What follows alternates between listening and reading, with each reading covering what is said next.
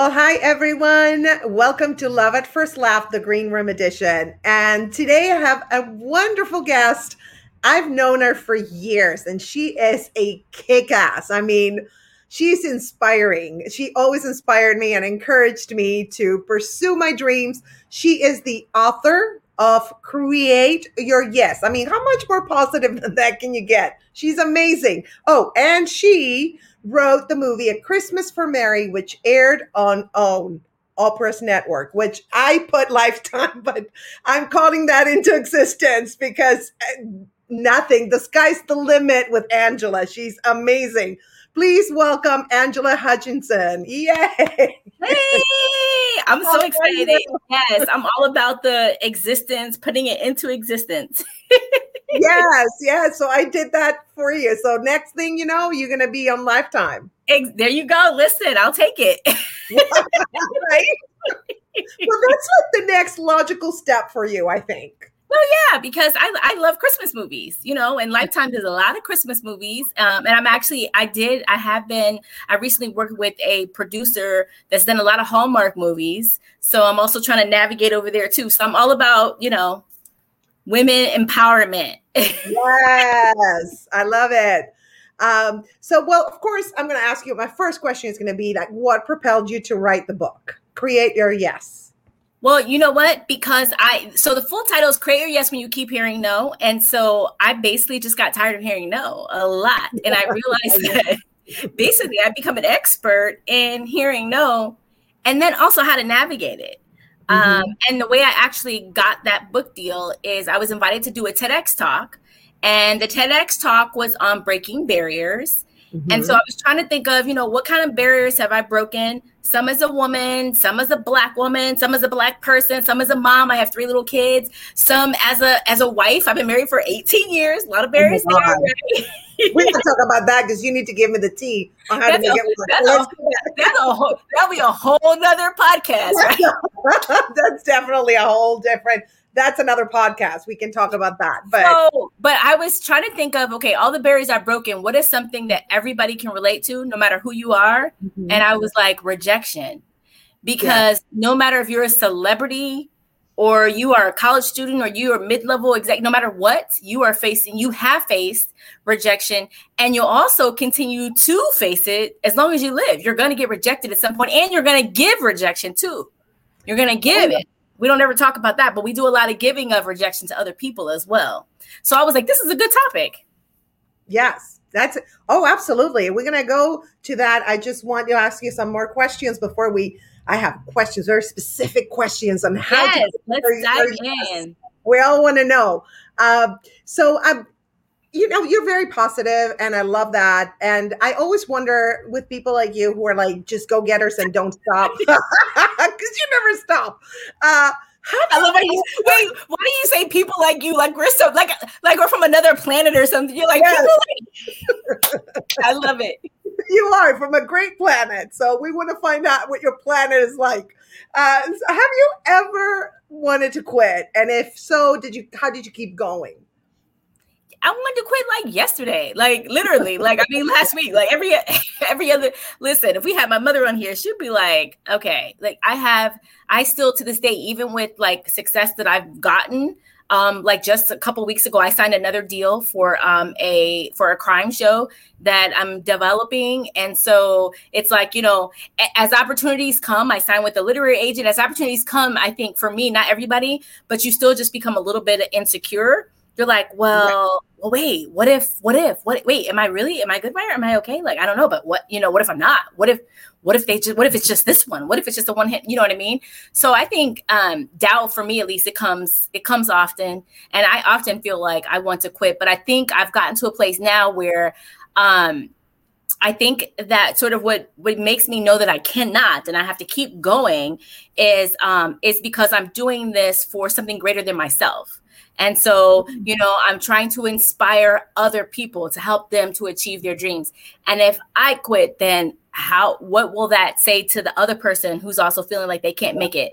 So especially for women, especially for moms. And so it becomes harder when you add layers of things into your life. If you're taking care of a sick one, or if you yourself are sick, there's just layers of things that come onto us. And so I just feel like I can't quit at this point, because I have to continue to be a beacon of light for other people. But it's hard. Listen. I love that. You're connected to a higher mission, which I believe that when we're connected to a higher mission, my mission, I feel, is to love and help others, which is kind of like what you do I do it in a different way. Yeah. But I feel like coming from that place, everything falls into place and everything is easier. If you come from a place of a spiritual place, or a more a higher level place, do you feel that keeps you going? Absolutely. I mean, for me, I'm a Christian. So, God is my source of power, my source.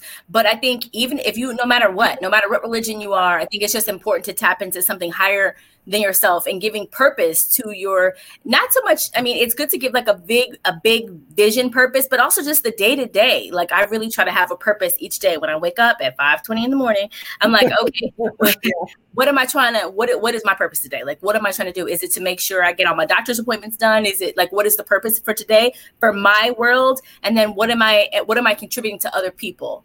And I either try to do that in a big way, whether it's sending an email to people, or it's in a small way, texting a mentee, hey, can I help you with something? Or what are you working on? Or, whatever it might be. So I think having a mission and just, a vision for what it is you want to do is really important, because without that, there's just, first of all, in the world that we're living right now, everything is so saturated. There's so much coming at us, so much social media, content, podcast. It's so much. It's overwhelming. You're just like, oh my gosh, woo, this is a lot. I know. How do we deal with that? I think having a mission is like the best way to deal with it. Regardless of the outcome, you're doing what you're supposed to do. Yeah. And you and I remember before, earlier in my career, I was hung up on results, and now I'm more not hung up, but I'm like all about, I do what I do regardless of the results. But in your book, you talk about getting results. So we're going to get to that. I mean, results are good, but I think to your point, progress is important. It's not so much the end. It's just like, just getting from like to the end of the week. Like, that is progress. Like, you make it to the end of the week and you're still like at the gym, or you're still, can happily drink your cup of coffee, or, whatever it is you enjoy doing. When you can do that by Friday, that's a happy time. You should celebrate that moment. We don't celebrate enough of our small successes. We're always looking for those big things, but it's the small successes that allow us to get to those big things. Absolutely. What are you grateful for? Because being grateful is, I think, really important, right? That's everything. Everything. Yeah, being grateful is everything. I'm always, really telling my children how important it is to be grateful for. I'm really big on, listen, even if you don't like the meal I'm serving you, when I put that meal down, you need to say thank you to me. You need to say thank you to God, even if you don't like the meal. So, and they have to remind me too. Did you pray? Did you say, oh no, I forgot to say my grace. Okay, let me do that. But so I have a little journal, that my daughter bought me called, I think says espresso yourself, like, coffee, espresso yourself. And in there, I try to, every other night, whenever I think about it, to write down one thing that I'm really grateful for that day. And so sometimes it's the same thing. Sometimes it's family. Sometimes it's just life. Sometimes it's just creativity. I think that's one of my things I really enjoy, to be able to create something, some of the gifts that I feel like I have. So I'm grateful for those things. But, I think when it really comes down to it, it's just like my mental health is big. I think mental health, I learned during COVID how important your mental health is. Oh my God. Right. And so I'm so grateful to have that and to better understand myself and other people around me. So that is something I'm really grateful for. I love it. Here's Marty. We're going to be taking comments from the listeners. He says, at my age, waking up is progress. He's 81. He's a good friend of mine. Listen, it is seriously, right? You have to be grateful for whatever it is. That is no small thing. Seriously, because sometimes just getting out of bed is like, oh. I know. And all those negative thoughts like, oh no, I got to do this and I got to do that. And and you got to, I have those, sometimes when I wake up and it's like, you got to just delete them. Like, tick, tick, tick, tick, delete. Because if not, they're going to haunt you for the rest of the day. for sure. Yeah, you have to restart. It's like a new day is a chance to just refresh, restart. That's one of the things too. I'm really grateful for to be around my children a lot because they teach me that a lot too. They're so resilient. I think I had a harder time with the pandemic than they did. They're just so resilient. Like, oh, okay, we're gonna do Zoom. This is cool. I'm like, cool. This is not cool. Like, I mean, at first it was cool. Then I was like, okay, this is too long to be cool. Like, you need to be back in that classroom. You know what I mean? But they're so resilient. They like pick up on how to do things. And so, I learned a lot for them how to be grateful. That's amazing. We can learn from children. Yeah, they're wiser than we are. Sometimes this is true. Yeah, we're not going to admit it to them, but they are. Right. Yeah, never. So here's Nate. How did you deal with rejection early in your career? Did it motivate you? I think early in my career, rejection was really hard for me. Because first of all, I went to school for engineering, which is something totally different than what I do now. Oh, and wow. And so as an engineer, I thought I was like super smart. When I first moved to LA, I was like, please, I'm killing this. Like, this is Hollywood. Like, please, whatever. Like, I'm an engineer. I have an engineering degree. This is going to be so simple. Oh my goodness, I did not realize, right? So early on, I think rejection really hit me harder than it does now. And then I think, but early on in about 2005, which is when I started my organization, Breaking Into Hollywood. And that was sort of the thing where I understood how important it is that when you feel rejected, that one of the best ways to overcome rejection is trying to create yeses for other people. Because if you start joining other people's crews, volunteering, giving notes to people, helping people in whatever way you can, that's in our industry, the more you can do that, the more you will naturally become fulfilled and things will just start opening up. Things will start just, opening up for you and in certain ways. And so, that's sort of how I dealt with it. So I think now I'm very much motivated by no's, and no's really do just like, it's just kind of like, okay, you need so many no's in order to get to where you're trying to go. Like you need the no's in order for me to have the book Creator. Yes, I wouldn't be able to have that book deal had I not been rejected enough to understand what rejection is. And how do you redirect that rejection? Like, I wouldn't even know how to do that. So the no's are not a bad thing. We need no's in our life, period. We do. Absolutely. And they make us stronger. Absolutely. And smarter. They do. And they keep us humble too.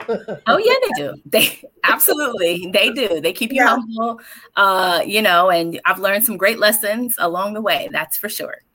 Definitely. And you mentioned Breaking Into Hollywood, which is how I met you. Yeah. Yes.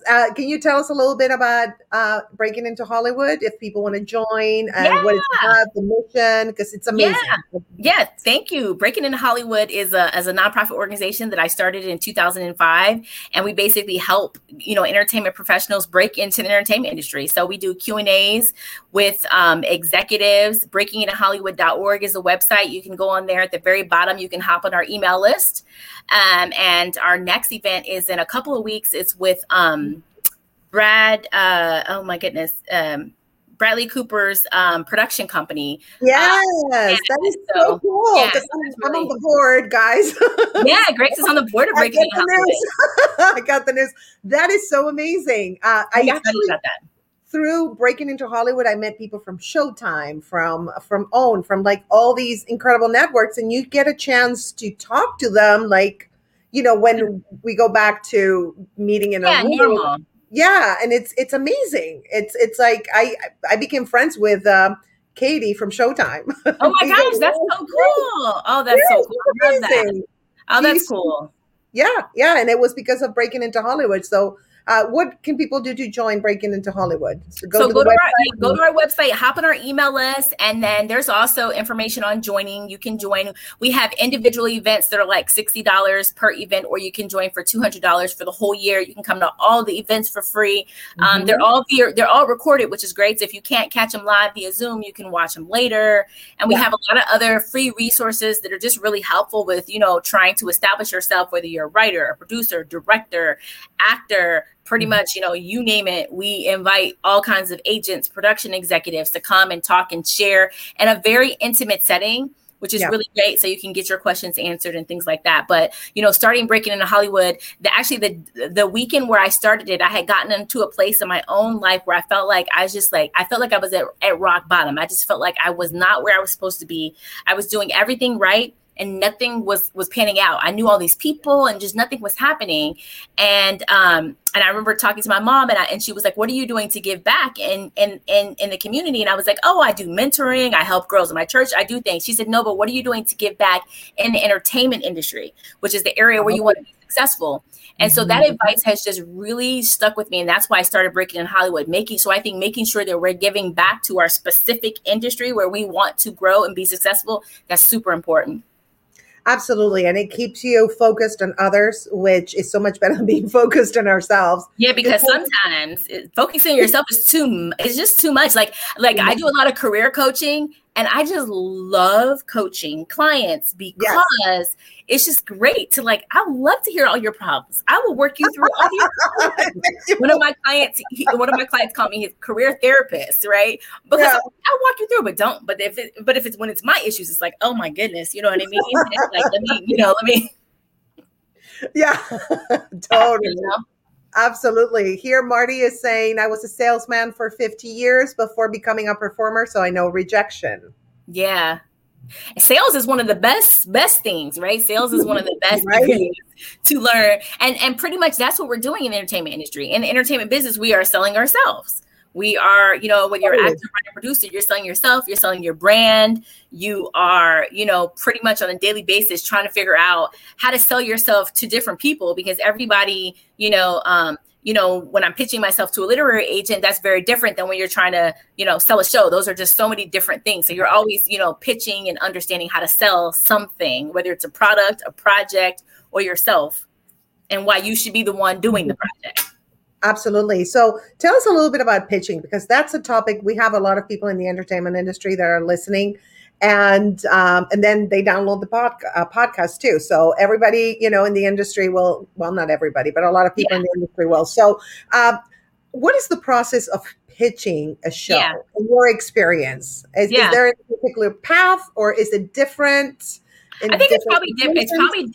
It's probably different for, depending on what kind of show people want to pitch, but I'll speak to my experience. So I sold my very first show last year to Facebook. And so it aired on Facebook Watch. They bought 6 episodes.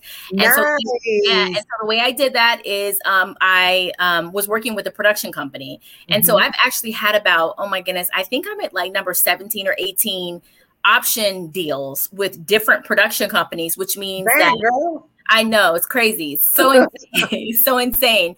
But that's literally, of all of those, that's one that sold. And I'm in the process of developing the crime one, right?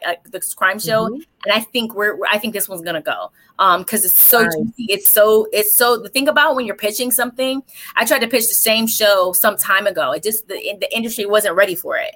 But with the way things are, and just a lot of things that happen, in the media, the show people are able to see it from a different perspective, the show, than they ever would be able to before. So sometimes things are timing, whether it's, something being in or cool or whatever it is. So everything is timing.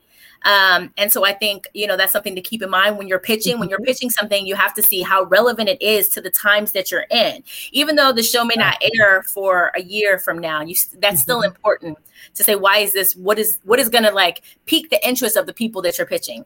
And I think ultimately either having a sizzle or having a pitch deck, maybe a pilot script if it's like a scripted series or something like that. But I think that a Bible also, is that important? Yeah, a story Bible. I mean, there's so many different ways. I do one sheets. I've literally pitched, I've gotten option deals from pitching a one sheet. The thing is, once you build a relationship with production company executives, they're more open to receiving your ideas with less information being presented to them. So if you don't know someone, you might have to have a 30-page Bible and all this stuff. But once you start developing a relationship and they know, okay, who you are, your ideas are great. They just haven't found one that fits with their programming mandate, right? And so they'll allow you to just pitch a log line or, a little paragraph and an image just to kind of keep the concept. And then, and I've gotten production deals that way too, off of something literally like a paragraph and an image. And they were like, we love it. And they signed me a deal, Now the show did not sell ultimately, but still that was, still success to me, because it's like, getting option deals are very hard to do. And just because I have 17 of them, I cannot minimize that. I have to keep reminding myself, like, I know that you have 17 deals, but they didn't all sell. But listen, keep going, Angela, because one day. Exactly. And that was my next thought. It's like, you did not give up after 17 times. It's like, wait, and let me say, I did give up in between there. There's times when, because sometimes it's not even giving up, right? It's like taking a break. Exactly. You need to regroup, because it's so intense. That's what people don't understand about the entertainment business. It's so intense. Yeah. I remember when they pitched my sitcom, and we had Steve Skrovan was actually the creator and the showrunner. Well, was going to be if it got picked up. Yeah. And we went to 23 pitch meetings, networks. I believe it. Production companies, 23. Okay. Put makeup and did my hair for 23 pitch meetings, spent a fortune. That right there is thousands of dollars, okay, to look decent. And after, we just, we had three companies that were interested. And then, it didn't happen. We had one, creative differences. That's another thing. You can have creative differences, with somebody, or, they pitch in and it's not happening. But after that, I really had to take a break, because it had been so intense, like a year and a half of pitching and like, oh, we have a meeting with ABC or with Disney or with this, with that. And it was just so intense, because the expectations and oh my God, like I had a pitch meeting with JLo's company. I was like, oh my God, JLo, I might meet JLo, like I was so excited all the time. And then it was like deflate. Deflate. That's how it felt, it's a lot. And that's a very like, and it's like a balance, because you don't want to lose your momentum and your excitement. Because if you go in there all like whatever and chilled, it's kind of like it may not happen, so you don't want to lose your zeal. But I do think you have to take a break. So I'm a big believer in like, when I was earlier on, I used to really kind of say like, never quit. I really kind of really stuck with that messaging. But as I've, gotten older and just understand the business and try to be more mindful about my words, I don't really mind if people quit in a sense, because sometimes you do have to quit and to like shift your mindset and shift your thinking. Quitting, not necessarily like permanently, but you might have to permanently say, you know what, I'm done with this. I can't do this anymore. I cannot create another reality show. I'm done. And I literally said, I'm done. I was like, I'm done. And then some time passed, some things happened, some meetings occurred, and it was like, oh, I'm back in. But I literally had said I was done, So I think it's okay to quit, to reshift and focus your mind. Doesn't mean that you're quitting it forever, but sometimes you do need a break. That's just real for your sanity. Absolutely. And also as a creative, you have to take breaks, because you can't be creating all the time. Yeah. Otherwise your head your head will explode. Yeah, that's me. Like I'm literally like can't sit still sometimes. I'm like, oh my gosh, so much energy. I'm like, oh my gosh. I had a meeting with the producer, and it was like 9:00 in the morning, and he was like, oh, I have never seen someone. Have you had your coffee yet? Because you are way too hyper, way too happy. I know. Okay, I haven't had my coffee yet, but. That is too funny. But, I always compare the creative process to, not process, but like being creative and stop being creative and taking a break to being an athlete. When I was a competitive swimmer, we trained like super hard. And then 2 days before swim meet, we would not do anything. So our bodies would recover from all that training and then be strong. So I always, every time I push myself, like you have to keep going. Yes, you have to keep going, but now it's like a week of taking a break so you can regroup, right? You need that. You need that. We do. We need that. And I think it gives you the, the energy to kind of keep going. So you definitely need to recharge, just like, anything else in life has to be refueled in order to keep going. That's how our bodies were made, to rest and refuel itself. And exactly. So it's the same thing. So you say that, you have to redirect the no, right? When you get rejected. Now, can you guide us a little bit how you do that? Yeah. So one of the ways in which you can, learn how to redirect a no is first trying to categorize your no and trying to understand what kind of no it is you're getting.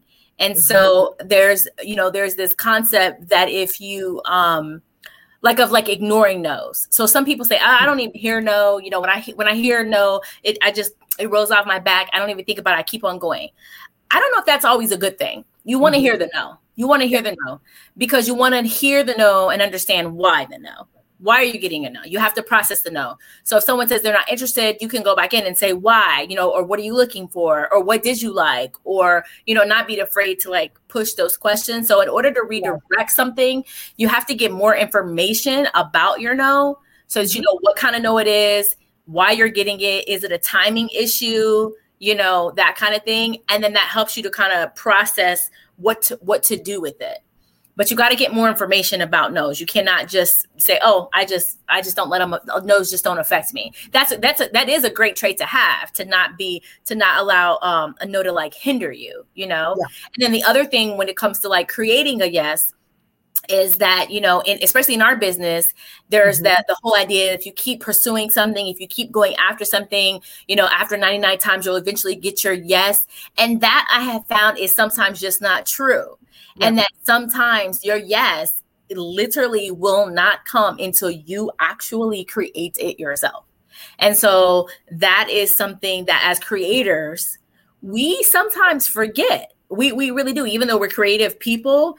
What happens is we're good at sometimes creating projects and things, right? But then we forget that we also have to go a little step further and possibly create the actual opportunity in it of itself, whether that's like creating the actual platform itself it's going to be on, or, go ahead and pushing through all the way to do your fiction podcast, not just coming up with the idea for a podcast, but actually going through and pitching it, and not just doing one season, but doing 3 seasons. And you know what I mean? And like really taking things like further. I love that. One thing that I always wonder, because I optioned a show, right? I don't know if did I tell you that? Which one? I mean, you probably Finding Grace. I have a million, I know. Okay. But it's Finding Grace, and it's a scripted.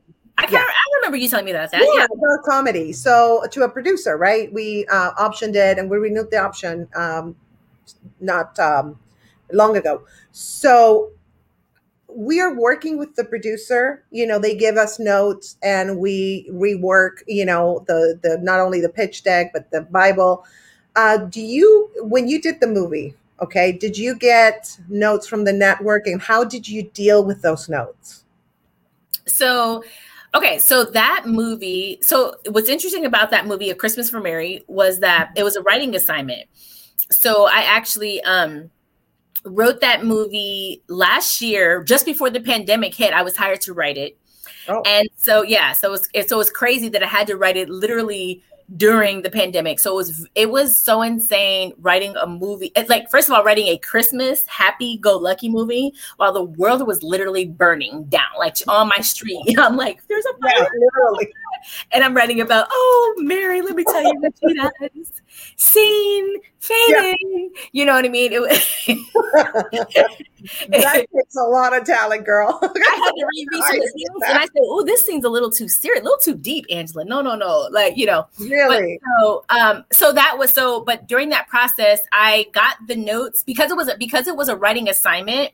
Yeah. It was very easy for me personally to take the notes. Maybe I would feel differently if it was coming from me, like if I had created it from scratch, but because it was an idea that essentially they brought me with a log line and said, this is basically our story. We're going to hire you to write it. And then I went from that log line into a synopsis. They approved the synopsis, which was just like a paragraph. And then after that, we went to a treatment, which was maybe about, I don't know, maybe it was like 2 pages or something. And then after that, then we went to the full script.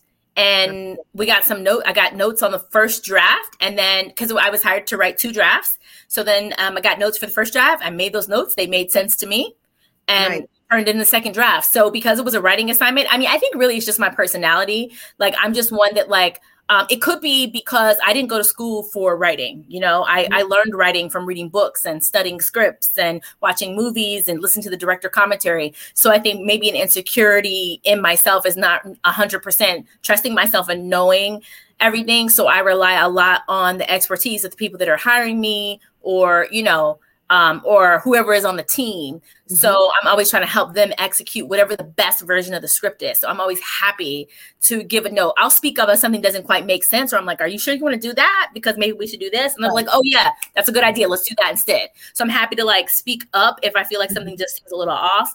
But that was the process. It was pretty like painless and very helpful actually to go through. And then to see the final and see like what was used, what was not used, and that kind of thing. It was a good experience. That's amazing. Well, you're very intelligent. You're one of the most intelligent people I know.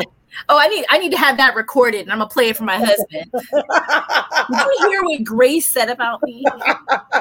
He's a rocket scientist. I know he's gonna be like, wait a minute. Yeah. That's a lot of pressure to have a rocket scientist husband. Right. You could see why I'm always looking for someone to validate my intellect, right? You can totally. See, right? Angela, you can call me anytime. I will validate you in a very sincere and heartfelt manner. Did they ever give you a note that you were like, oh my God, how can I tell them this is not going to work? And how did you handle that? No? No, I never got a note like that. And if I did, I mean, it would probably, if I got a note like that and I was being hired to write it, my personality is I would do the note and I would do it the best that I could. Yeah. And then I would let them see that it didn't work, or I would try to do like their note and then maybe try to give them another version of something of what I think they're trying to get at. Because not everybody is a writer, executives are just giving notes off of their own, intuition or their experience or whatever it is they want to see, but they're not always writers. So they don't know like how I'm like processing that note. So sometimes I'll try to read and say, okay, is this what they mean by this? Like maybe they mean this. So I might try to do like two separate versions and, that kind of thing. That's probably how I would work. Just because also for me, I think the opportunities are so far, like I feel like the opportunities are so slim. Mm-hmm. So when I got particularly this opportunity, I was like, I want this to be the best experience possible. Mm-hmm. I want to be easy to work with. I want to be someone that they come back to, that they want to hire again. And then also I just believe that the film businesses and just in general, our business is a very collaborative business. The Oscars are on now. And as we watch all those awards for all the different, awards that are possible, it's like such a big industry. There's so many, people that make a film or a TV show what it is, so it's so collaborative. Oh, definitely. Yeah. Definitely. It's all these brains. I'm realizing now that I'm collaborating with the producer and my partner. It's just, it's very collaborative, and you have to be humble. We have to humble ourselves. Yeah. Because sometimes I'll be like, what? And then I'm like, okay, chill out. Yeah. Because listen, if you're putting it on their network or if they're paying for it and investing, like, you know what? Listen. It's all good. Yeah. Yeah, and maybe what they think it's going to work. I think in my case, it's because it is semi-autobiographical. That's what's a lot harder because you're like, that's what would happen, or that doesn't really make sense. So no, that's definitely a harder, I think, a harder thing. Yeah, it is, but definitely I keep the humble attitude because I am to be known as easy to work with. Because if not, you can be talented as hell. But if you're not easy to work with, nobody will want to work with you. Exactly. Yeah. So, you might make less money. Definitely. Right. Yeah. Totally. So let me see. I'm so behind on my questions. Did you ever option any shows? How's that process? Okay, Grace, keep moving. Keep scrolling up, girl. Keep scrolling up. Let me see. Oh. You talk about this. This was fascinating because you talk about peripheral vision. Okay. Mm-hmm. Can you tell us why peripheral vision? First of all, what it is. And second of all, why is it so important? Yeah. I'll share a personal story because I think that it's just easy to connect when can see it from just a personal story. One time I was on an airplane and I was heading to Nashville, and this guy next to me kept talking, and he was just like talking. And I was like, oh my gosh, I was really tired. And I was like, I have kids, so I'm like using this plane ride to go to sleep, right? I was waiting for my kids, right? And I'm just like, this is my sleep time right now. And this dude is just nonstop talking. He kept talking about his ventures and entertainment, a video game, just stuff he was talking. And I was just like, who is this guy? Like, what is he? And I'm just like, in LA, you meet a lot of people who are always talking about stuff they're doing. You're like, okay. Yeah. And then the flight attendant kept like kind of flirting with him, and I thought, well, I kind of looked over. I said, he's married, so why would she be flirting with him? That's a little weird, but maybe whatever, right? Yeah, whatever. So I was like, he's a nice looking guy, so maybe she's just into him. But it was just weird, like the vibe. She just kept coming back to he need anything, and I was just like, that is so strange. But whatever. So I was just a little annoyed and kind of like whatever about him. And then when we got off the plane, the guy who was picking me up, when I was walking out the plane, people were like pointing, like, oh, and I was like, who is this guy? I was like, who is that guy? Why is everyone like pointing, taking pictures? He was like, that's Eddie George. I was like, who's Eddie George? He's like, oh my gosh, Angela. And he was like, he's a football player. You never heard of Eddie George, a football player? I'm like, no, I don't watch football. I'm just not a football. I'm not even a sports person. So unless you are like the basic names of the basketball team, like I do not know you. I'm with you. Yes. I have no clue. No idea. Yeah. But here's the thing. Like at that point in time in my career, I was looking for funding for a feature film in that moment. And had I just like opened up my mind a little bit and not been so like, oh my gosh, in my own little head about who's this guy and, whatever, and just really thought to make a genuine connection as he was trying to talk about his whatever, you know what I mean? We could have exchanged cards, and it could have maybe, been just like a colleague that and help in some way or not. But I think a lot of times we get so stuck on our exact purpose, our exact thing that we want, and we don't tend to kind of, look to our right, look to our left and see what all is there, who all is there.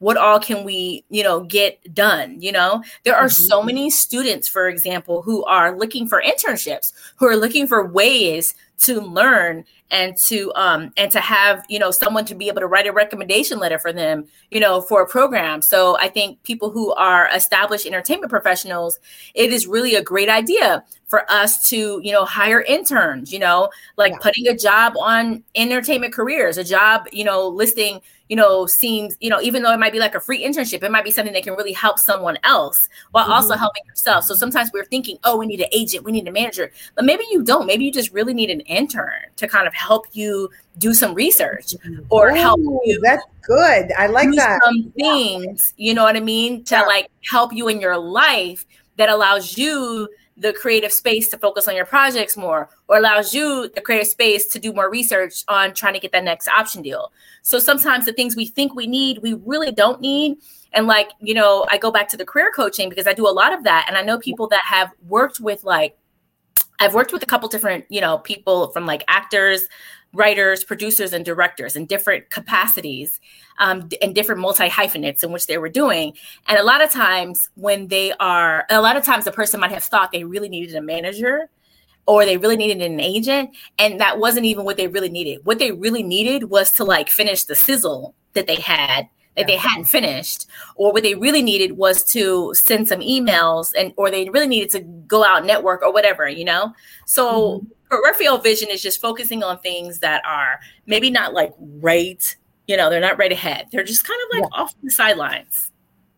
And literally, this person was next to you on a plane. Literally. Yes. I don't even know technically if he's like peripheral. I mean, because he was like right there, but I guess that is like, It is. It's kind of like, right? Well, like, that was, not the best success peripheral vision.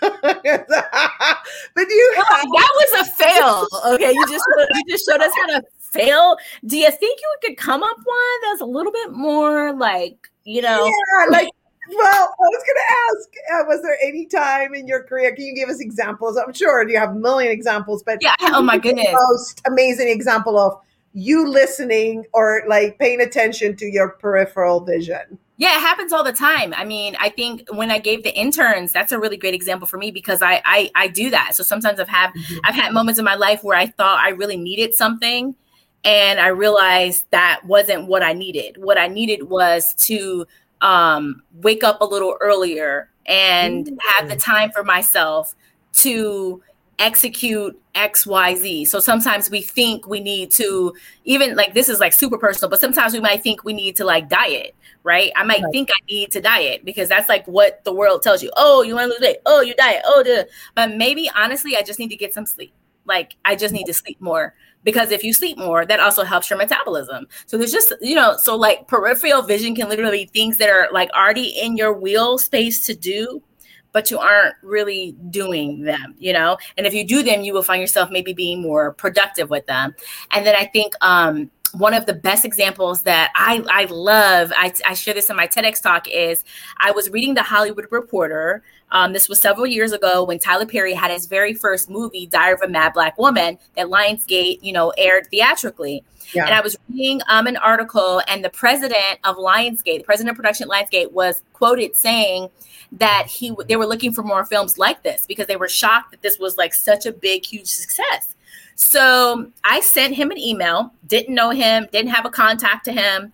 I sent him an email, and I just kind of acted like, not that I knew him, but I was just like, hey, I saw your article in the Hollywood Reporter about you looking for scripts, for movies for scripts just like this.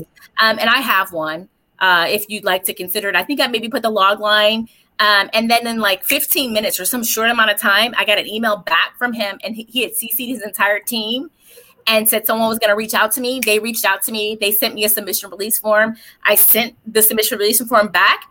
I sent him my script, and then they got right back to me. Like the next day or that week, they were like, we're going to pass, but we'd like to have a meeting with you. I went in, I had a meeting, talked to the executive. She told me, we just want to meet with you. We thought you had, something to say on the page. You had a voice there, but this doesn't fit what we're looking for. But we just wanted to have a conversation. It was a great meeting. I learned a lot about how Tyler Perry got to Lionsgate. I learned about the Green Light Committee and what that means. And I just learned just like insider information that I would have never had I not taken, because when you read the Hollywood Reporter, that's your normal line of sight, the information that's there, right? Peripheral is saying, okay, what can I do with this that's beyond the page? What can I do with this contact or that bio you see? Right. If you can afford to go to a film festival panel, peripheral vision is taking the bios and reaching out to the people that are at the Real Screen Conference or at the whatever Produced By conference. Some of these conferences are super expensive. So if you can't take the time to, get to all these places, peripheral vision is taking a look and saying, going a deeper dive, how can I try to connect with these people in another way that fits within your, your budget or your life in that way? Absolutely. And I know it's a cliche. This industry is all about relationships. And yes. And sometimes, you meet with someone and you're not going to do business with that person at that moment. But in the future, you might connect. That person might be in another network, or it might be the right time, the right place, right time. And that's when it happens, when the magic happens. So we have to be patient. Are you patient as far as like, well, you're very persistent and consistent, but yeah. Are you patient? Yeah, I think so. I think you learn to be patient. Also, you know what? You gain a lot of confidence, because what happened with me, which was something that, I couldn't have predicted happened, is when I sent that little email, just kind of like blindly, I did not think he was going to respond. I was just like, this is going to be like, what? And I was like shocked when I got the email back. But then I was like, okay, so if this worked for him, this probably works for a lot of people. Like, not that other people are doing this, but it probably works if I did this with someone else. So then I tried it again and again, and it kept working. It didn't work every time, but it did work a lot of times. And so then I was like, oh, this works. This is a strategy, Absolutely. And some of these executives are more open and friendlier than you ever think. Like, they're so nice. They're people. They're people. Yeah, they're humans, and they love it when you go say, thank you for the talk. It was great. I learned so much. So informative. They want to hear your feedback. And that's what I love about breaking into Hollywood. We can go and talk to these executives and give them, praise and feedback, and they love it. And then you take cards and you email them and they respond. Yeah. No, I mean, yeah, absolutely. So take risks. That's very important. Yes, risks are. you have to be able to take risks, you know? And I know it's hard to do, but sometimes you just have to just close your eyes and just go for it, you know? And just hit that send button, and then once you do it, you're just like, and then eventually you just get used to it. And then you just send in emails all day long. I mean, I've literally emailed everybody, and it's just like, it's like no big deal, So if I got an email from someone, I mean, I would still be like, wait, what? Oh, they, but pretty much, there's so many people who are open in this business, so you just have to kind of put yourself out there a little bit more. And I think when you do that, you just gain the confidence where when you're interacting with people, you sort of fit in their natural lifestyle. I always tell people, like, when they're trying to get an agent, when they're trying to query agents, or they're trying to, query production company executives, you have to fit into the flow of someone's email box. So if your email stands out and it's just like super long, or it just seems too formal, or something just seems like it doesn't belong there, then it kind of gets dismissed. But if it feels like it's part of your, it's part of their inbox, they'll open it and be like, oh, wait, what? Oh, yeah. And they'll reply, yay, no, or whatever, Not everyone, but some of them will. Yes. And how long are your emails? For example, give us an example. Is it one paragraph? You go straight? No, one paragraph. Short. Usually very short. I would say, like, you only have, like, what I like to do is I'd like to send emails. I mean, I don't do this now, but because now I just know, like, the proper length. But when I was trying to kind of decide, I would send the email to myself and then start reading it. And then there's a part you yourself are already annoyed. Like, you're like, yeah, right? It's like, I don't even know what I'm saying. Yeah. You know what I'm saying? Because you start scrolling up and you're just like, what? And you just go like, this is too much. Yeah. So I think if you send the email to yourself and you start reading it and you're just like, oh my gosh, this is way too much information. And you just kind of get to your punchline. You know what I mean? When I sent a query to my agent at A3, so I'm rep there as a TV producer, and my email to her was, are you looking for new clients? That was my email. I said, hey, you're looking for new clients because this is what I have going on. I just sold a show and I have another deal that's in the works. I would love someone to help me with this particular thing. And she responded back, yes, I am. Let's have a conversation. So that was like, I posed a quick question to her as opposed to like giving her the rundown of like everything I did. I mean, I did say more in that email, but I'm just saying, as opposed to like going on and on and on about your credits and who you are and where you came from and what contest you won and all those things. At the end of the day, it was just like asking her a question that she could answer. Yeah, I'm looking. What do you got? That's great. That's amazing. I love that. Very simple, straight to the point, and just do it. Just don't be afraid. And we're going to make mistakes, We're going to send an email that's going to be too long, too short, too boring, too much fun, You just got to keep trying. You got to figure out what works for you too. And I think that's the other thing too, And I think that's one of the things I like about you is because I feel like you have really just like watching you develop and like change and shift and brand yourself. You know who you are, what you're trying to do, and you can see that. And so I think once you sort of lock into who you are and what you're trying to do, and even if it's just temporary, it doesn't have to be like this is your thing for life, but it's just like this is your brand for the next 3 months. This is your summer thing. This is your 2021 thing, that you're going to focus on. And I think when you do that, people can see that. People can see, oh, she's shifting. Oh, she's rebranding. Oh, something's happening over there. Oh, wait, and then people want to be a part of that. Because that's just the natural how people are. They want to be a part of the moving train. You won't be sitting on the train that's just chilling with ideas. You want to be on the train that's moving, Totally. So do you think like changing, shifting all the time, organically, of course, is better than just being one thing forever? And that's it. I'm going to be like this forever. Yeah, I think it probably just depends on the person. Mm-hmm. Because I don't think everybody is like us, like you or I. I don't think everybody can like shift, and you know what I mean? Like, I don't think everybody has that. I don't think everybody can do that. I think some people who are wearing 5 hats need to just wear 1 or 2 because they're seeing other people do it and they think, oh, well, everybody can be a writer, producer, director. No, not everybody can do that well. Some people can. And so I think you really have to figure out what you can do well and what works best for you you know, and then once you figure out what works best for you, then you know what I mean? Then it is what it is. But you have to kind of figure out your zone. And once you figure that out, then then I do think you kind of stick with that, you know? And for me, I like to do things in shifts because I have children. The children are off during the summer times. So then I create my projects and things. I create my life in a way where the summers I'm doing a certain type of like career in the summertime. The way I work with clients is very different than in the other part of the year, or the way I'm creating projects, things like that. So, you know, I think we have to do what works for us. For me, I will say that I used to be the president of the Script Artist Network years ago, which is a great organization that I love, respect, and I think people should join if they are screenwriters. And so I remember I was in a meeting, and a fellow writer had come up to me, and they knew that I was like, you know, doing a lot, like kind of at different networking events and just kind of doing a lot of different things, saying I wanted to write, you know, a kids, and then I wanted to write, you know, dramas. And I was just kind of all over the place and things I wanted to do, books and so forth. And this was early on when like doing all those things wasn't really like in. Now it's in to do everything. Right. Yeah. And so, right. And so she was just like, you know, I really think you need to hone in and focus, you know, because a master, you know, what is it? Jack of all trades is a master of none. Like, you really need to focus, was what her thought was.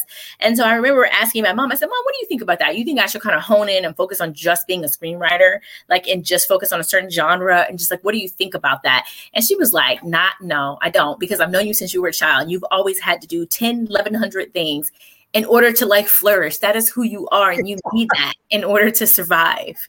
So for that woman, maybe just focusing on that thing was good for her. And some people, you know, you'll see someone who gets an Oscar, someone who gets an Oscar tonight. When you look at their IMDb page, they might have directed all kinds of like movies in the same genre, or just done directing, or just done acting their whole entire life. And that's the only thing. But then there'll be some other Oscar winners. They may have done film, TV, you know, and kind of done different things. So I think it's okay. Just figure out who you are. Absolutely. Know yourself. Number one, and anything you do, know yourself. I always feel like I get bored just doing one thing. You know, that's why I like to do different, producing, writing, stand-up comedy, acting, you know, I love that you do that. I do all kinds of and it's always fun, I think, for me to create something new and to, like you said, to rebrand myself. And to be, I think it keeps people engaged as a performer. If you change, either two things, if you change or if you stay the same. Those are the two paths that I see that works for people. Like constantly change, like Madonna. Madonna always constantly changed, right? And then there are people that they're always, you know, doing just sitcoms, and they're like the character actor in the sitcom, and they have done nothing but that. So do you feel that those are like the two paths? Is there anything in between, or what do you feel? I feel that seems about right. Yeah. I think also, I think I would say it probably also depends on the level of success you want to have too, because there's, you know, I think that's important to know too, because I know a lot of times where when I used to be a talent agent, I was a talent agent for a couple of years and I managed actors. And I remember when I was signing on new clients, one of the questions I would ask actors is, you know, where do you see yourself in 5 years or 10 years? Like, what is it you want to do? And a lot of actors would say, you know, I just really just love acting and I just want to perform. And, you know, I don't care if I'm really famous, but I just want to do the work that makes them happy. And for me, that didn't connect with me, because I want the person that's like, I want to be famous, so famous that like, you know, like I'm going to work so hard, because they just didn't work for me. Now there's another agent who, if you said that too, they wouldn't like the person who says they want to be famous. They like the person who's committed to the craft and the art and all of that. So when you're finding representation, you're trying to find people to match. It's all about personality. It's all about what that person perceives and things like that. But so I think with your question in terms of like changing and rebranding yourself, I think it probably depends on the level of success maybe you want to have.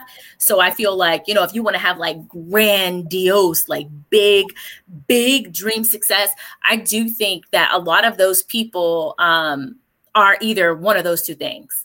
They're either constantly changing, like popping new hair colors, popping this, popping that. All of a sudden, their Instagram's now a whole different thing. There, you know, I think there is a lot of shifting and rebranding and changing. or it's just very consistently the same, delivering the same stuff the same way and being consistent and showing up over and over again, consistency, on time, and dependable. And I think those are the two extremes that make it really big. You know what I mean? That either financially make it big or notoriety. Maybe they're not making a lot of money, but we know who they are, that kind of thing. I love it. Yeah. I have so many questions. We've been doing this for an hour and people are loving you. Look at this. Let's get some shout outs, some love. Angela is a terrific guest whose knowledge is so helpful to anyone. Thank you, thanks, Marty. That is so cool. You. So what is you think success is subjective? And what is success? What is a measurement of success? Yeah. I think it is. I think it is subjective, but I think in our culture within America, success is either money, right? Status, power, or some version of that. And I think also maybe success is relationship based, So I think some version of those areas and reaching, goals in those areas, I think is what defines success.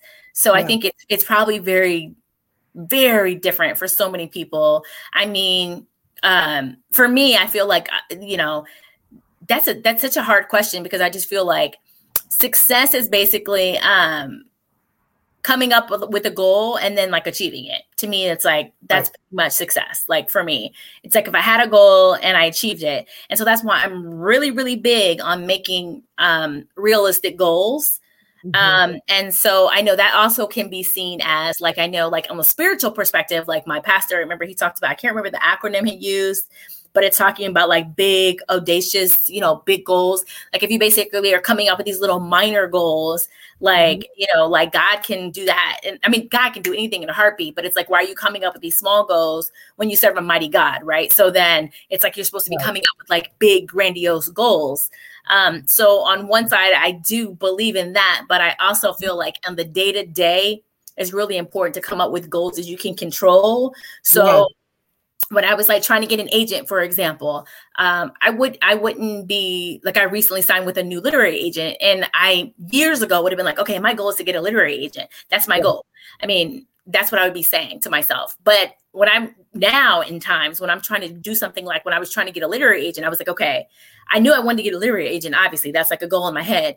But what I really focus on day to day is not that. What I focus on is, okay, I need to send 50 career. I need to research 30 agents today. I need to, go on YouTube and search literary agents giving talks. I need to know who's who, what's what, and finding what kind of agent would be good for me, finding out what didn't work for people, going on Twitter. There's a lot of agents on Twitter and Instagram who have like hardly no followers, and they are, great resources that you could connect to like directly. And so, so I think that's important, to do as well. So you talk about inch stones and milestones. So is this what this is? Inch stones is like smaller goals, and then milestones are the big goals.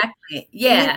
I've always been a fan of setting goals that are really even higher than I ever even dreamed of. And if the goal is here and I get up to here, then because I set it this high, then I can get here. But if I set it this low, then I'm going to be here. And you're going to get there. No, I know that makes sense. No, that makes sense. And I think we have to, and I think, I don't think everything works for everybody, So we have to kind of figure out like what works for our psyche, what works for us. And that's why it's so great. I'm a big reader. I just got a new book that just came in today called Don't Drop the Mic or something about your voice and leadership or something. But the point is, I'm a reader. I read a lot of books from a lot of different types of people across all kinds of different fields. So I'm really big on that because I like to get ideas for how to think, how to live, how to function, and just see what other people are thinking will work for them. I may not agree with everything. I may not agree on the side of what everyone thinks about, but I do think it's good to understand different people's perspectives. And so, I think that's something that's really, really helpful. So you have to figure out what works for you. I find that of the majority of people that I have met in my career, whether it be like actors that were looking for representation or people that I have met that feel like they haven't reached the level of success that they're looking for. Majority of people, I believe, tend to focus on milestones. Day to day, majority of people focus on getting a co-star role by the end of the summer, booking 4 roles this month, or getting callbacks, or landing an agent, or getting investors, or whatever the things are. Most people tend to focus on the milestones day to day. And so I think that is very, it can be very damaging and mentally destructive over time, because when you focus on things you can't control, and then you keep failing over and over again, that's going to start messing with your mind a little bit. And then you're going to start questioning yourself, wondering if you should stick with this, and just wondering. So I think to avoid that and to really kind of celebrate your successes, it's important to create, those goals that are attainable. And I work as a social media professor at LMU. And one of the things we talk about in my class is creating SMART goals: specific, measurable, achievable, realistic, and timely, and creating goals like that. And I think when you do that in any area of your life, when you get very specific and you find measurable, making something finite, like putting a time limit on it, and making sure that it's attainable and things like that, and realistic and timely. I think those things can help you to putting a deadline to it. I think those things can be helpful. So, but everything doesn't work for everyone. But I think that's something that overall, I think most people tend to focus on the milestones. And I think if they spent more time focusing on sending the 50 emails out, because most people don't want to do that. They don't want to think about it. Even sending 50 emails, it just seems like too much, or researching the 50 people you're sending emails to. That's a whole week in and of itself. You know what I mean? Depending on your work schedule and things like that. So lots to think about. I love it. We could talk for hours, and I have so many more questions. Maybe you can come back. Yes, that would be amazing. So tell us where we can get your book on Amazon and any. Yes, my book, Create Your Yes. Yes, show us your book. There it is. I love the cover, and it's like, I love it. Yeah, it's poppy. So Create Your Yes, it's available at Barnes and Nobles and Amazon, and also Penguin Random House. So my book deal was with Source Books, but then Penguin Random House acquired the rights to the book for the audio version. So it's also available on, I believe, Audible. So you can also listen to it. And it's about an hour and 15 minutes or something. So it's an easy to listen to read. And then I'm on social media, Instagram and Twitter, Live with Angela. Excellent. So guys, follow Angela. She's amazing. Of course, you witnessed that today. Get her book. It's a great read. It's amazing. It's very inspiring. And definitely, if you can join Breaking Into Hollywood, I highly recommend it. Highly recommend it. Thank you. Yes. Thank you for being on the show. I really appreciate it. Thank you for having me. You guys have a great evening. Thank you. You too. Bye, everybody. Okay. Chris, Marty, Jennifer, everybody, thank you so much for tuning in. Howard, thank you. Okay, last shout out. Wait, no, here. Right here. Great show, Angela. Lots of insight. Thanks, Grace. Thank you, Howard, for tuning in. And thank you, everyone. And I'll see you next weekend, next Sunday at 7 p.m. Pacific Standard Time. Bye.